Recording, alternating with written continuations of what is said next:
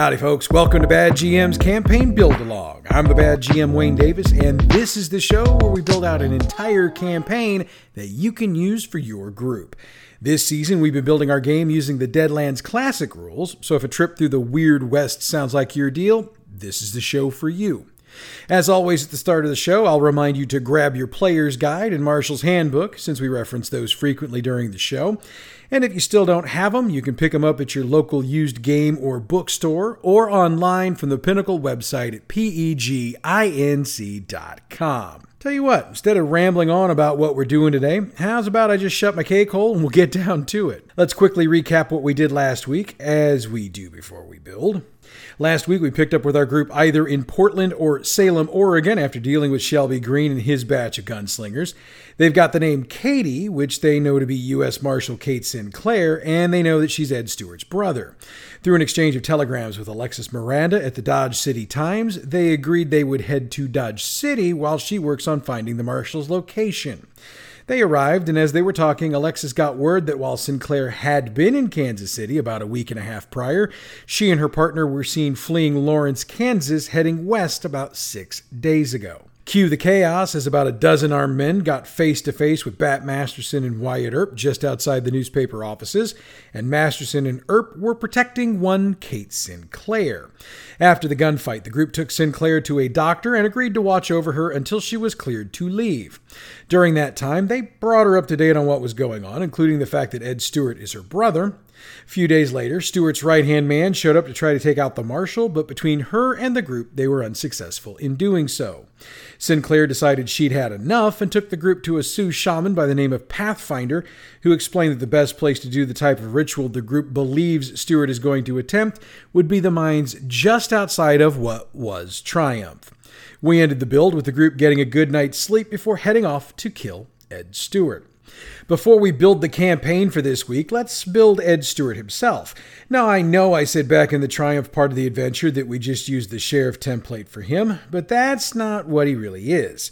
We need to build him out to show just what kind of guy he is, and if we're being honest, our players probably never actually saw him shoot anything, so we're kind of covered in that regard. Unless, of course, your players listen to this show, just like a few of mine do. Then, you'll get questioned, just tell them to stop metagaming and move on. We're not going to get into the depth of detail we did back when we built Shelby Green. I'll have Gabe put Ed's character sheet up on the website, badgmproductions.net, so if you want to see what it looks like for your use, you can print it from there.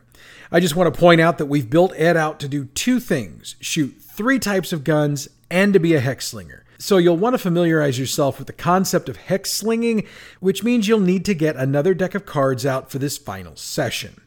Once you've done all that, let's finish the campaign. The group has a 6-day ride from Dodge City to Triumph, and they'll run into the first line of resistance about 3 days in.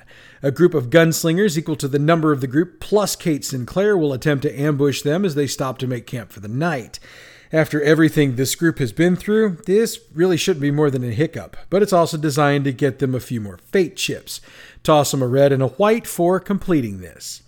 They make their way the rest of the way to Triumph without incident. Of course, entering the town for the first time since right after it burned to the ground will come with its own emotions and allow the group to roleplay those out.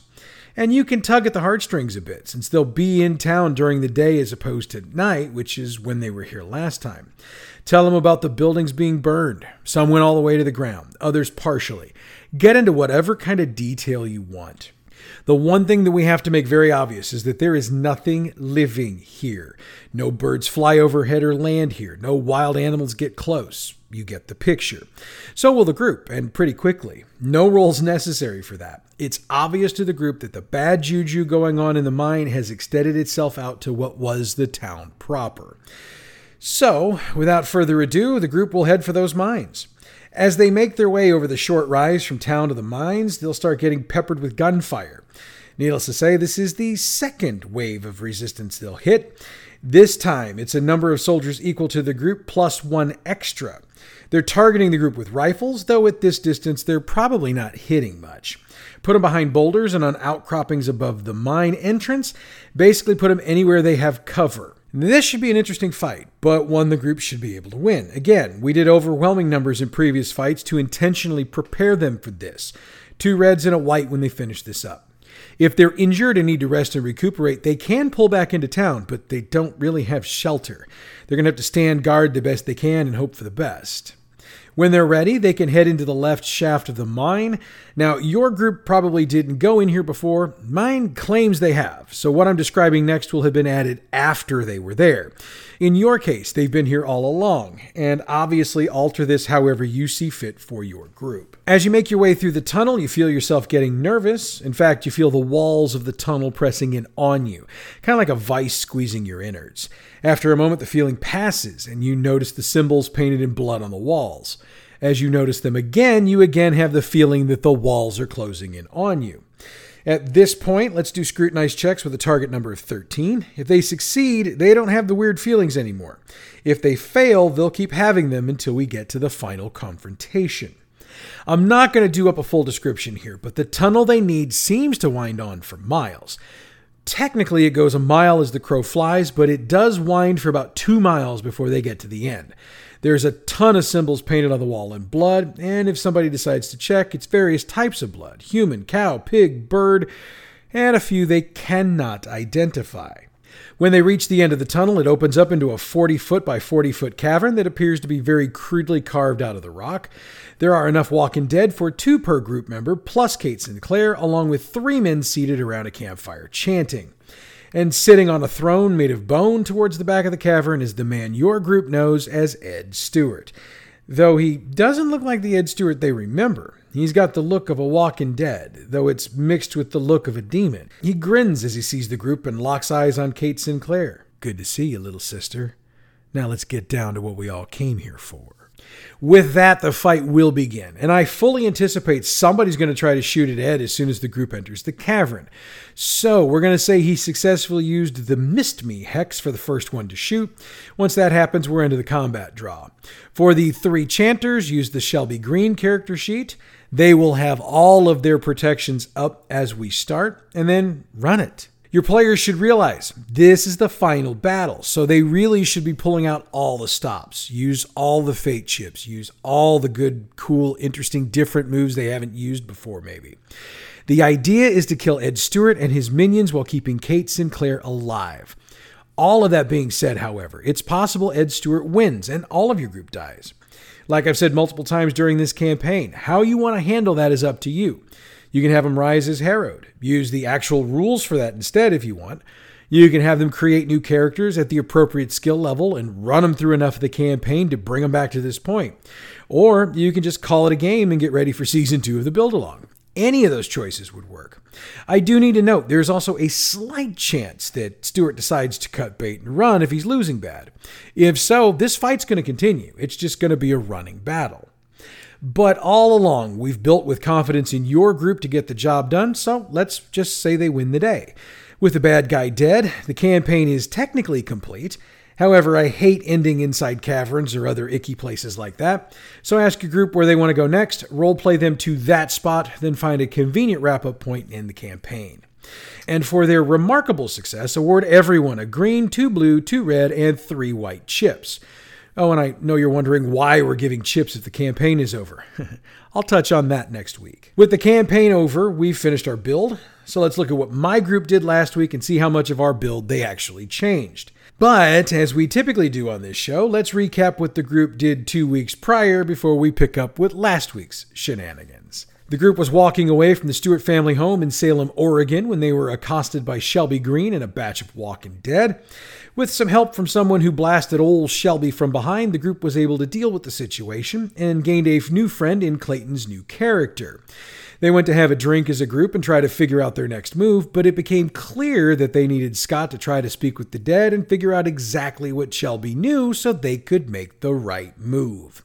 They did, and Gabe was checking out the patterns on Shelby's body and figured out that some of them were protection-based. Scott and a few of the others wondered how one might power these up, but the blood of the innocent seemed too high a price for them to pay. The group then decided they had all the information they needed, so they headed to Portland. Once there, they got a letter intended for the late Shelby Green that alerted them to something going down at the Church of Everlasting Love at 8 a.m. the following day. My group being the types of fellows they are, they headed to the church to scope it out and wound up meeting Shelby Simmons, who's the mother of good old Ed Stewart. They convinced her that they were there to help her, and she pointed out that she has a daughter, Katie, that she hasn't seen in about a decade. The group agreed to both save her and get her in contact with her daughter. However, knowing something was going to go down in the morning, they convinced her to stay in the hotel rooms they'd rented and set up an ambush, involving dynamite if you can believe it, to use against whatever showed up. That's where we cut off last time, so that's where we pick up now. I do need to note that for the first time in several weeks, I had the whole group together. It'll be the last time for this season, too, since Clayton will miss the conclusion next week due to work, but he admitted he's really enjoyed role-playing to this point, and he will definitely be a part of the group for Season 2. Anyway, we picked up shortly before 8 a.m. the next day. Gabe and Jim were in Church Bell Towers, while Max was impersonating Shelby Simmons inside the church, and Clayton was just inside the church to help protect her.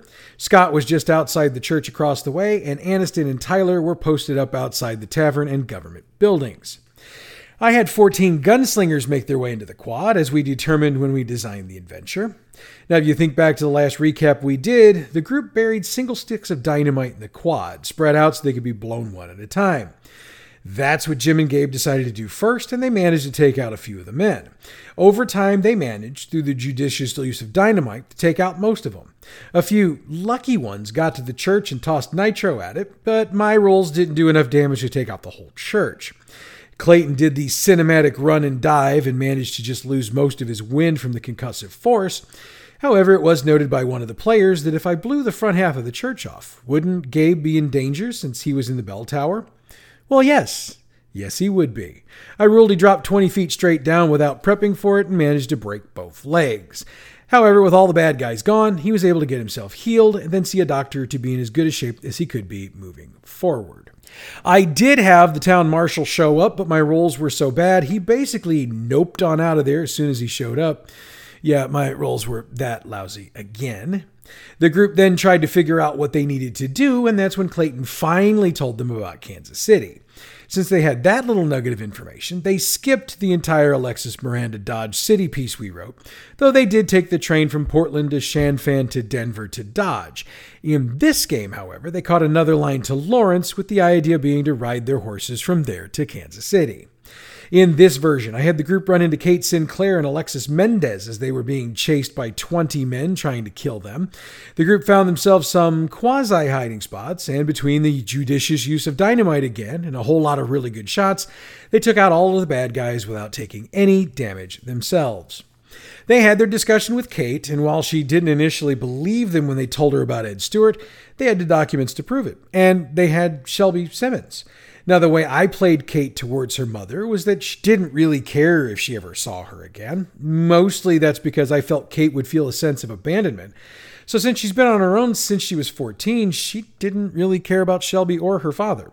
However, she does seem to want to kill Ed now. I moved the Pathfinder meeting from Dodge City to Lawrence, and it went the same way here that it did in the build. Now, the group really doesn't want Kate to go with them, and while I told them during the course of the game that she was going to go, I think I might just give them what they want and let her stay in Dodge. And by the way, Dodge City is where they headed to. They decided they were going to get their things together and go from there. However, there are two things that are going to come out of Dodge that we know about regardless of whatever decision I make. Kate's giving the group a Gatling gun they can use, and Aniston met with some folks to see what he could make or have made out of the ghost rock he has on hand. So with the final battle looming, we stopped our game there. And with that covered, let's talk about next week's show. With the campaign build complete, next week we'll discuss what you could do with the characters moving forward, as well as options for things you could play for a couple of game sessions while we get Season 2 of this show up and running. We'll also be doing a post-mortem on the campaign build, and I'll discuss what I felt worked, what I felt didn't work, and the changes I'd make if I had to do it over again. Then in 2 weeks, we'll wrap up my game, and I'll post-mortem that as well. Also, I'd note, these shows are going to probably be a little shorter the rest of the way out. We're basically just wrapping things up and prepping for the next season. So instead of being a half hour, we'll probably come in about 20 minutes, maybe just a little bit longer. So I apologize for that, but I don't want to fill these shows with fluff. We're going to do what we need to do, and we're going to get out. In the meanwhile, why don't you check out our other fine show, Role Playing History. This week we dig into the game that is Legend of the Five Rings. And for once, I actually did research on a collectible card game, so you're not going to want to miss that. Role Playing History is available wherever you get your podcasts or from our website, badgmproductions.net. The Deadlands Classic materials we reference on this show are the trademarked and copyrighted properties of Pinnacle Entertainment Group and are used here for entertainment purposes only. To purchase these or any of their other fine products, check out their website, peginc.com.